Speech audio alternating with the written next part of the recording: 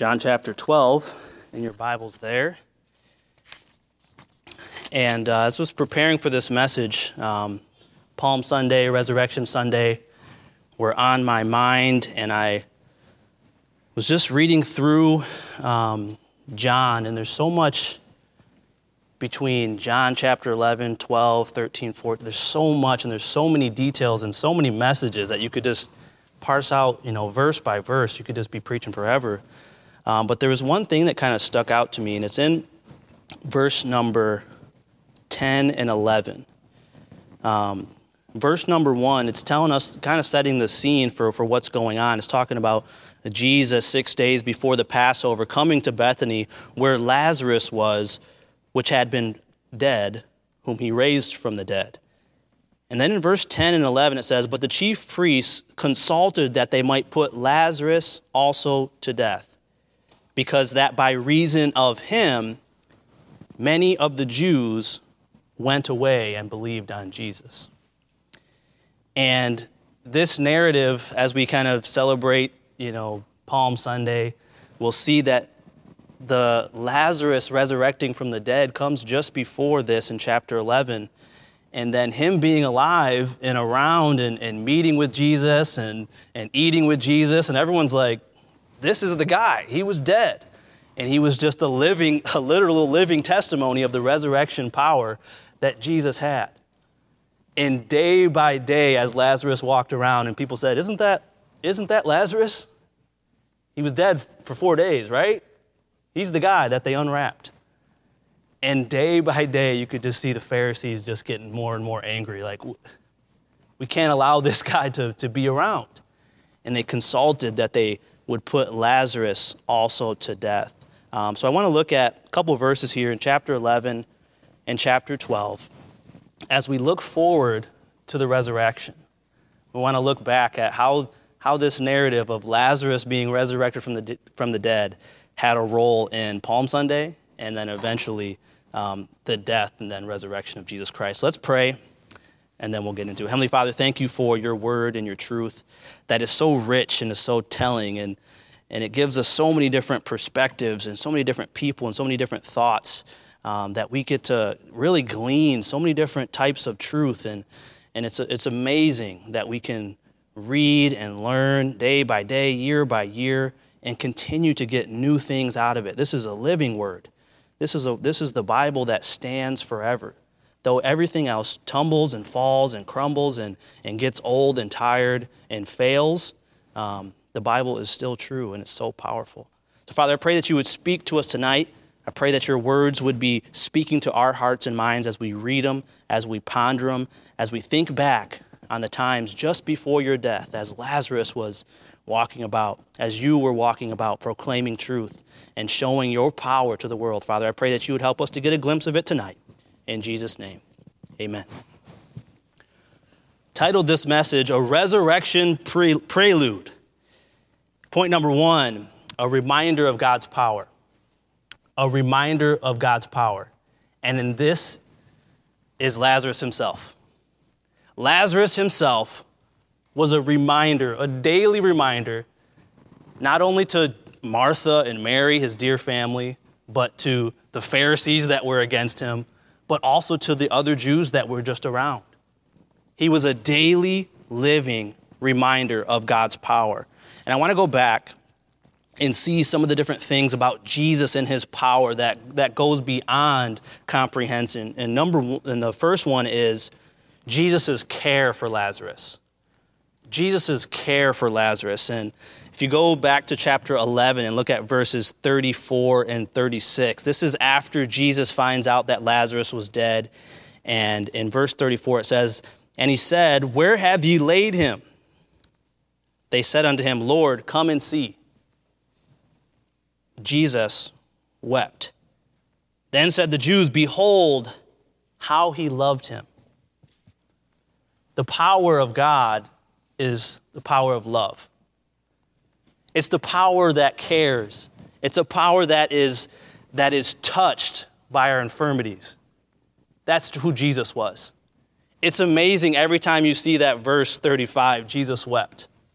Shortest verse in the Bible, but so powerful. The fact that Jesus, the very Son of God, cared enough. He knew he was going to resurrect Lazarus, but he still wept. He still felt for the family. He still felt for the people that loved Lazarus, and he still felt for Lazarus himself. And to think about the God of the universe having a tear in his eye for another human being, it should blow our minds. But Jesus doesn't just care for Lazarus, he cares for everybody. And he loves us all with that same love. It's a powerful reminder of God's love. The fact that Lazarus was out and about reminded everybody how much that Jesus cared about Lazarus, but also about everybody else. Jesus' care for Lazarus was a reminder of God's power. But not only that, just the fact that Jesus was able to resurrect him from the grave. That is power beyond comprehension. He's dead for 4 days, and they're wondering, they're saying, what's going on here? But Jesus, through discussion and through teaching, he reminds them who he is. In chapter 11, look at verse number 21. Martha. Then said Martha unto Jesus, Lord, if thou hadst been here, my brother had not died. She knew that he had the power of life. Right? If you would have been here, he wouldn't have died. 22, but I know that even now whatsoever thou wilt ask of God, God will give it thee. Jesus saith unto her, thy brother shall rise again. Martha saith unto him, I know that he shall rise again in the resurrection at the last day. But Jesus said unto her, I am the resurrection and the life. Not only could I have saved him, she said, I am the resurrection. I can bring him back. I can bring him back. He that believeth in me, though he were dead, yet shall he live. Powerful truth. And whosoever liveth and believeth in me shall never die. Believest thou this? She saith unto him, Yea, Lord, I believe that thou art the Christ, the Son of God, which should come into the world. Right? And then we jump down to verse 38 through 44. Jesus, therefore, again, groaning in himself, coming to the grave. A reminder of Jesus' care for Lazarus. He's groaning as he's coming to the grave, knowing the sorrow and the mourning that he had. He was still groaning. The Bible tells us that it was a cave, and a stone lay upon it.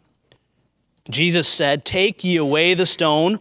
Martha, the sister of him that was dead, saith unto him, Lord, by this time he stinketh, for he hath been dead 4 days.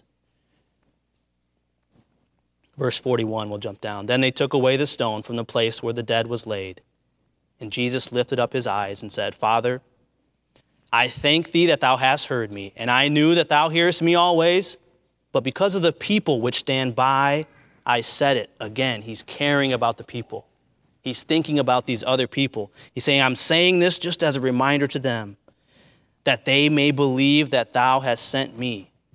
And when he had thus spoken, he cried with a loud voice, Lazarus, come forth. And he that was dead came forth, bound hand and foot with grave clothes, and his face was bound with a napkin. Jesus saith unto him, Loose him, and let him go. The resurrection power. The moment in time when Jesus says, Lazarus, come forth, and life is restored. Lazarus jumping out of the grave, he definitely couldn't believe it. What? I'm dead and now I'm alive. And I can't see because I got grave clothes wrapped around me. What is this? But he knew exactly who called him forth. He knew it was Jesus. I can't even imagine the feeling that Lazarus had to hear Jesus' voice saying, Lazarus, come forth. Except there was one day when I asked Jesus to save me, and I had that very same feeling. My life was resurrected. Though I was dead, yet now I live.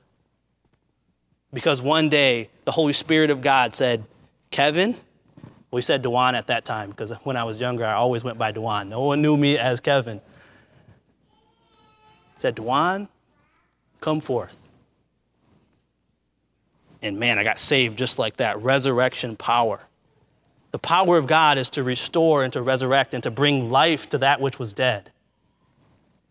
And was the constant reminder every time someone saw Lazarus. That guy was dead.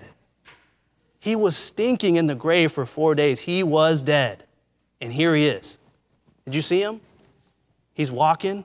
How's he feeling? Is he healthy? What's his condition? How's he doing? No, he was alive. He was resurrected. And day by day, that powerful resurrection testimony was just emanating out of Lazarus. And I'm sure he was telling people, I'm sure he was smiling and rejoicing to be back with his family and to see Jesus and to see all the people that thought he was dead and say, hey, I'm alive. It's me. It's the same person. I am Lazarus. Powerful testimony, powerful reminder of God's power.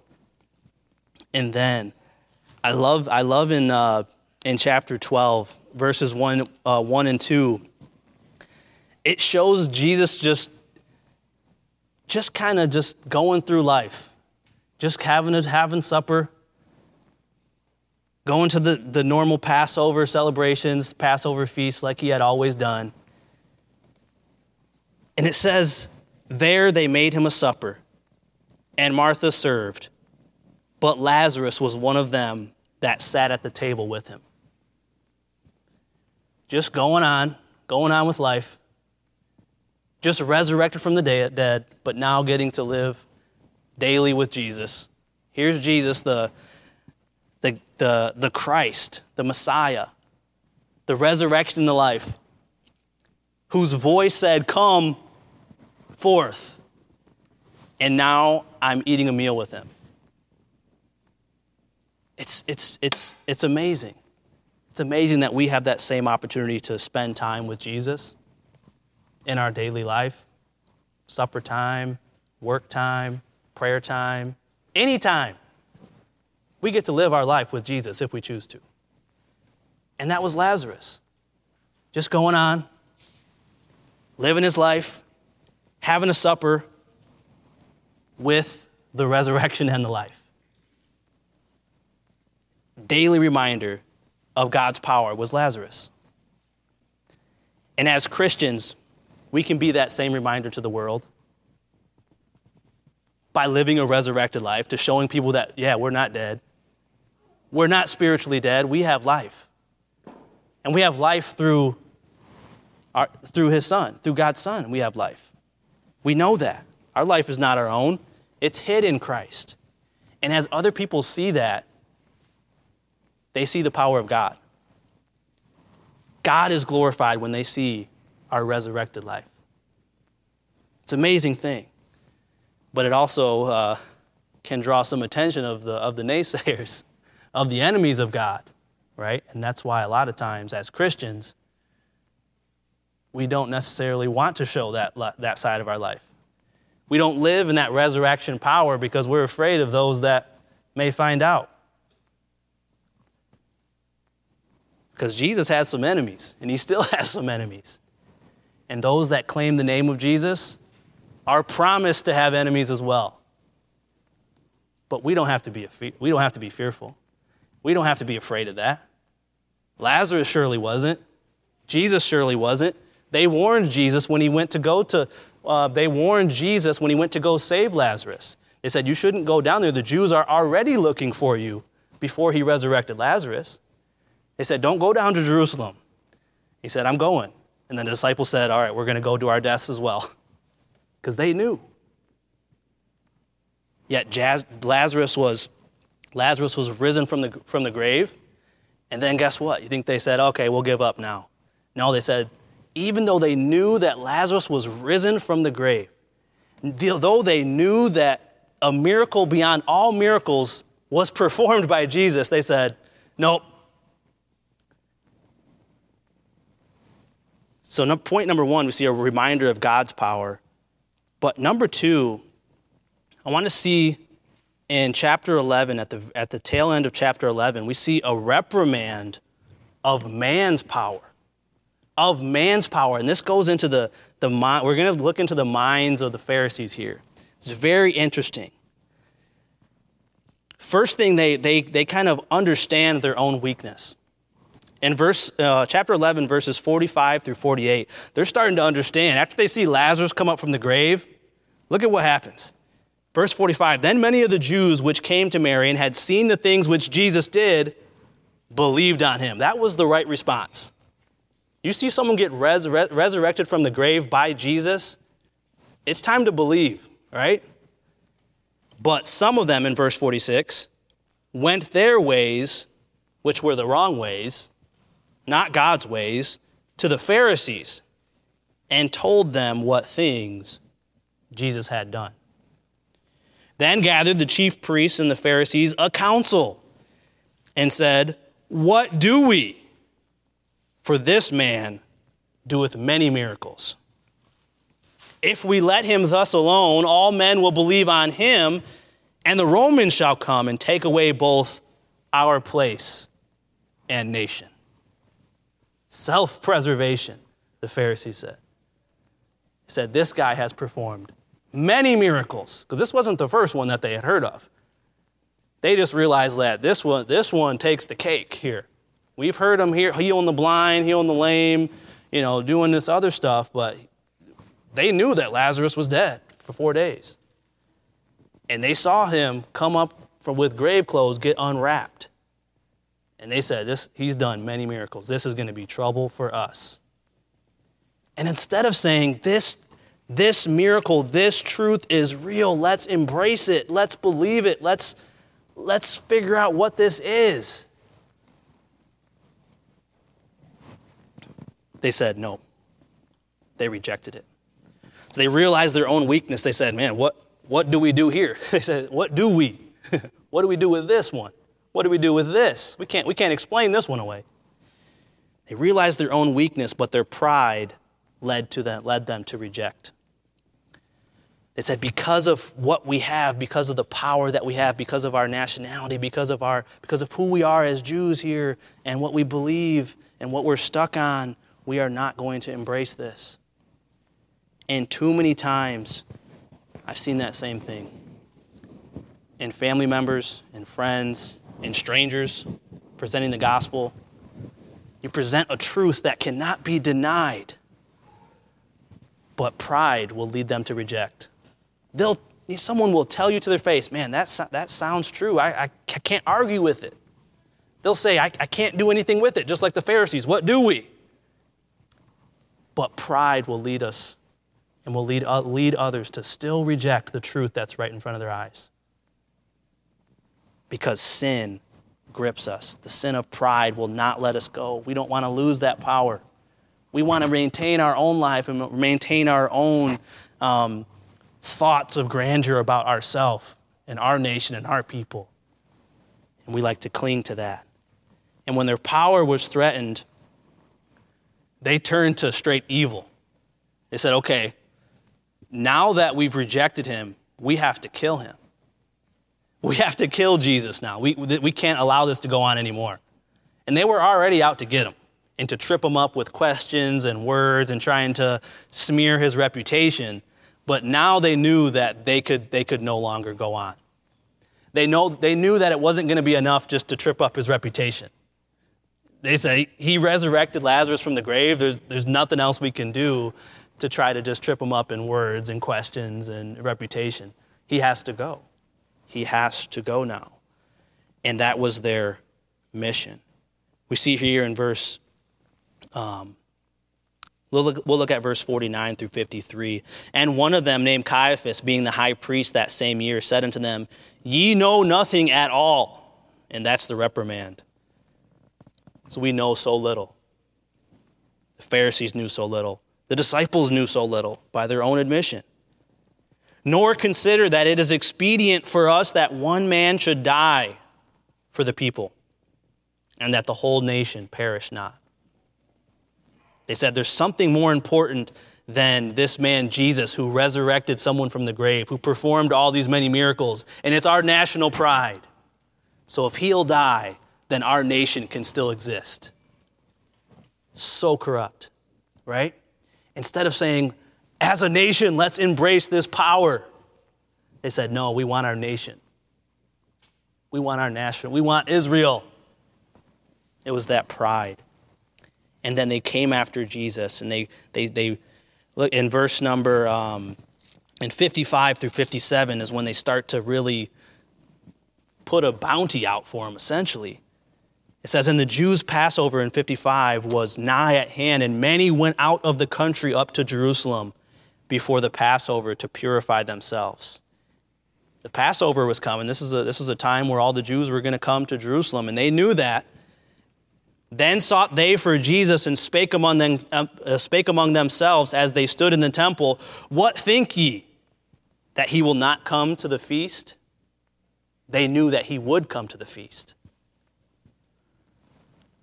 Now both the chief priests and the Pharisees had given a commandment that if any man knew where he were, he should show it, that they might take him. And it provides context to that portion of Scripture that comes right after this, talking about Judas. A reminder of Judas and his character as a thief. And a reminder that he was the one that was going to betray him.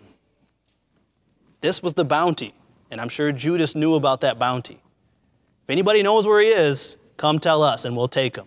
Judas knew that. And that reminder is there in the beginning of chapter 12. But I want to look at chapter 12, verses 9 through 11, because it reminds us where the Pharisees were at and what they were thinking. It says in verse 9, much people of the Jews therefore knew that he was there. And they came not for Jesus' sake only, but that they might see Lazarus also, whom he had raised from the dead. They wanted to see Lazarus. I mean, I would have been like, where's Lazarus? I want to see Lazarus too. Right? Jesus is here. Is Lazarus here too? Because Jesus rose him from the grave. I want to see him. That would have been an amazing thing. What a testimony it would be for people to say, man, I want to see somebody. I want to see someone that's willing to witness, to be a witness and a testimony of God's power. Man, I pray that would be me. But the chief priests consulted that they might put Lazarus also to death.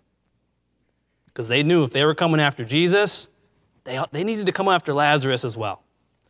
Because Lazarus was too much of a testimony. They got rid of Jesus, but Lazarus was still here to tell about Jesus. That's not going to be good either. Because that by reason of him, many of the Jews went away from what they were trying to do, away from their self-preservation of the nation of Israel, away from the wickedness of the Pharisees, and toward and believed on Jesus. They were going the right way, and they didn't like that. The Pharisees said, no, our power is being threatened. The people that were coming to us are now going to go to Jesus. They're going to go to Lazarus. They're going to go to these disciples that are preaching this other truth. They're not going to come to us. And it was so wicked and so evil. But I fear that too many times I know I go astray. And I think if we were honest, we would say the same thing. We have a lot of self-preservation in ourselves as well. There's a lot of pride within ourselves. But recognizing the power of God when it smacks us in the face, when it's undeniable, when you read the truth of God's word, it's going to get you every time, if you're reading it. And to say, wow, that is the truth. And I'm going to believe it, and I'm going to follow the word of God, right? And I'm going to accept and believe on the truth of God's word instead of trying to save some nation of myself, some reputation, some sin, something about myself, right? To say, no, I'm going to accept and I'm going to believe what Jesus did on the cross. I'm going to accept the power of the truth of God's word. And just go with that. It's undeniable. But then we also see that despite man's power and man's thinking and trying to trap Jesus up, I love this verse towards the end of this part of the scripture. Verse number 12, really 12 through 19, and this is Palm Sunday. This is the triumphal entry. Despite the bounty out, despite all this happens, Jesus shows up on the donkey and he's getting the palm branches laid down. He's getting the praises. He's getting the hosannas. And that just had to be it for the Pharisees, right?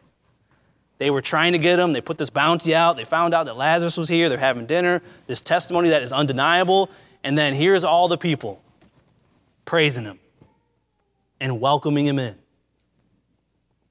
It had to just cut them to their very soul, because that was it. Everything that they hoped for. In verse 19, it really sums it up. Verse 19, it says, the Pharisees therefore said among themselves, perceive ye how ye prevail nothing. They didn't get him. Behold, the world is gone after him. They missed it. They missed their opportunity. We didn't prevail. We weren't able to cut him out. He got through. He got into Jerusalem before we could find him, before someone told on him, and we weren't able to take him away before these praises rang out. And Jesus himself said, if you quiet all these people, the rocks themselves will cry out. He was going to be praised that day. But I just love that reprimand there of their thinking, because they come to themselves and they say, we prevailed nothing. We failed. Now, obviously, they go on and they get Judas, and through God's own plan, right? It was God's plan that was going to lead him to Calvary. It wasn't going to be the Pharisees' plan. And God's plan said it was going to be through this betrayal of Judas. And that eventually led to the Pharisees thinking they won, right? But obviously we know that man's power did not prevail over God. Not at the triumphal entry, not even at his death. Because the Bible also tells us that in his death, he was making a mockery of everybody that was coming against him openly, because he knew that while he was dying, he was winning. And that leads me to the last point, the rule of God's power. Because right after this, some Greeks come and Jesus responds to them. And he gives us some truth. And he gives us the rule of God's power. And he gives it to us in 3 verses, essentially saying the same thing with 3 different flavors. And in chapter 12, verse 24, he says to these Greeks, look at verse 23 first. And Jesus answered them, these Greeks that come to him, and they're wondering what's going on. The hour is come that the Son of Man should be glorified. And they're thinking, is this the time when the hosannas and the praises are coming out? But that's not what he says. He says, verily, verily, I say unto you, except a corn of wheat fall into the ground and die, it abideth alone. But if it die, it bringeth forth much fruit. The rule of God's power, the first one is that abundant life requires death. Except we fall into the ground and die, we bear no fruit in this world. It was true for Jesus, and it's true for us. That is the essence of God's power. We must die to ourselves in order to live spiritually. We can't have it both ways. Abundant life requires death to self, and it bringeth forth much fruit. Verse 25, a similar concept is brought out here. He says, he that loveth his life shall lose it. And he that hateth his life in this world shall keep it unto life eternal. The rule of God's power is that life on earth is not all there is. And we have to give it up in order to receive the eternal life. To get God's power, to get the real power, we have to die to our own power, to our own plans and to our own thoughts and to our own will. It doesn't jive. It doesn't mix. God's will and God's power does not preclude our own self. It says, nope. You got to give it up. You have to hate your life to gain the eternal life. You have to set your affections on the things above, not on the things on the earth. Over and over again, Bible truth says the same thing. If you want God's power, you have to walk in the Spirit, because it's the Spirit's power. If you walk in the flesh, you're going to fulfill the lusts of the flesh, and you're going to have no power. You're not going to prevail. You're going to fail. But with God, we deny ourselves and we follow after Jesus, just like verse 26 says. Verse 26 says, if any man serve me, he makes it clear. Before, these are just kind of phrases, corn of wheat falls into the ground, bringing forth fruit. He that loveth his life shall lose it. But in this last one, in verse 26, he makes it very clear. If any man serve me, let him follow me. And where I am, there shall also my servant be. If any man serve me, him will my Father honor. That last rule is that Jesus is the only way to God's power. Jesus alone. He said, if you want to be a part of this, you got to serve me. And to serve me means you got to follow me. And if you follow me and you serve me, then you're going to be where I'm at. It makes perfect sense, right? But sometimes it's hard, right? It's hard to follow. It's hard to follow sometimes. But it's always a blessing. At least from my personal testimony, every time I followed Jesus, it's been the right decision. Because I've been where he was, and that was the right spot for me to be. And as we serve him, and as we follow him, you will see that as well, that it's always the right place to be, where Jesus is. And he knew that where he was going was the place that everybody else would want to go, and that was with God, the Father.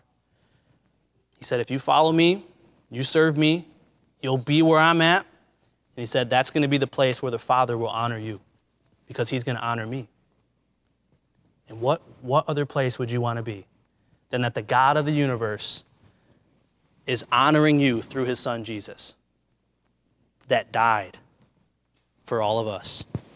We'll wrap it up here. I do want to look at verse 32 here, because he kind of again, he's pushing, this whole scripture is pushing towards his death, and it's pushing towards the eventual resurrection. Verse 32, he says, and I, if I be lifted up from the earth, will draw all men unto me. This he said, signifying what death he should die. The people answered him, we have heard out of the law that Christ abideth forever. All right, so they're remembering what the law says. They're remembering this prophecy. Isn't the Messiah supposed to be forever? Why? How are you going to die? They must have forgot that he just raised Lazarus up from the dead. But they're saying, we thought that Christ was going to abide forever. Picking up in the middle of 34. And how sayest thou, the Son of Man must be lifted up? Who is this Son of Man? Then Jesus said unto them, yet a little while is the light with you. Walk while ye have the light, lest darkness come upon you. For he that walketh in darkness knoweth not whither he goeth. While ye have light, believe in the light, that ye may be the children of light. These things spake Jesus, and departed, and did hide himself from them. But though he had done so many miracles before them, yet they believed not on him. That's the final condemnation of our own thoughts and our own worldly wisdom. So as we kind of wrap this up, we must remember, and we must be that living testimony like Lazarus was. And we should be praying that God would really give us opportunities to share. Because not everybody knows our testimony like Lazarus, right? People knew the testimony of Lazarus. It was a small community. They knew that Lazarus had died. They knew the family. People were mourning. And that thing spread like wildfire. But maybe one of your neighbors, maybe one of your coworkers, maybe they don't know your testimony. But we can share that, and we can be a witness and a testimony to God's power in our life. Not only that, but as Christians, we also have to protect ourselves from that mindset of the Pharisees, right? We need to have the mind of Christ, that humble mind of Christ. But if we have the mind of the Pharisees and of ourselves, instead of just blaming the Pharisees, we have the mind of our own selves, right? It's a mind that wants to preserve itself. It's a mind that doesn't want to cast itself into the ground so that it will die. It doesn't want to do that. It doesn't want to give up its own life so that we can serve others or serve the Lord. It wants to serve ourselves. But as Christians, we have the Holy Spirit inside us to empower us if we yield. So let's yield to the Spirit and yield to God's power so that we can be a living testimony to the world, to your neighbors, to your friends, to everybody. And then let us be a testimony and let us be a light to those that are hurting, to those that have rejected God, to those that, man, they may know about the truth, but they've been kind of outcast, or they've been hurt by the world, or they've been hurt by Christians, or they've been hurt by whatever it is, and they don't want to let go of that. Let us be a light and a testimony to help those people. That God's Spirit, that God's power would be working through us to be a light to those people. Because there's many of those people. There's many of those people that we'll come in contact with out in the streets, in the bus ministry, everywhere you go, where they just need someone like us to be real, to show the power of God, to not be trying to present some nation of Israel, some nation of ourselves, some facade of religion, some facade of Christianity, and not the real Christ that loves, that cares, that will have them sit at your table with them, that will cry with them, that will weep for them when they're in trouble. That was the love of Jesus. He really cared about Lazarus. It wasn't fake. It was not fake at all. It was real love. And I believe if we share that, real love towards people, willing to weep for them, willing to care for them, willing to touch them, and willing to call them out of wherever they're at and be honest, I believe that lives will be changed. And God will work through that. A resurrection prelude. Resurrection Sunday is coming up.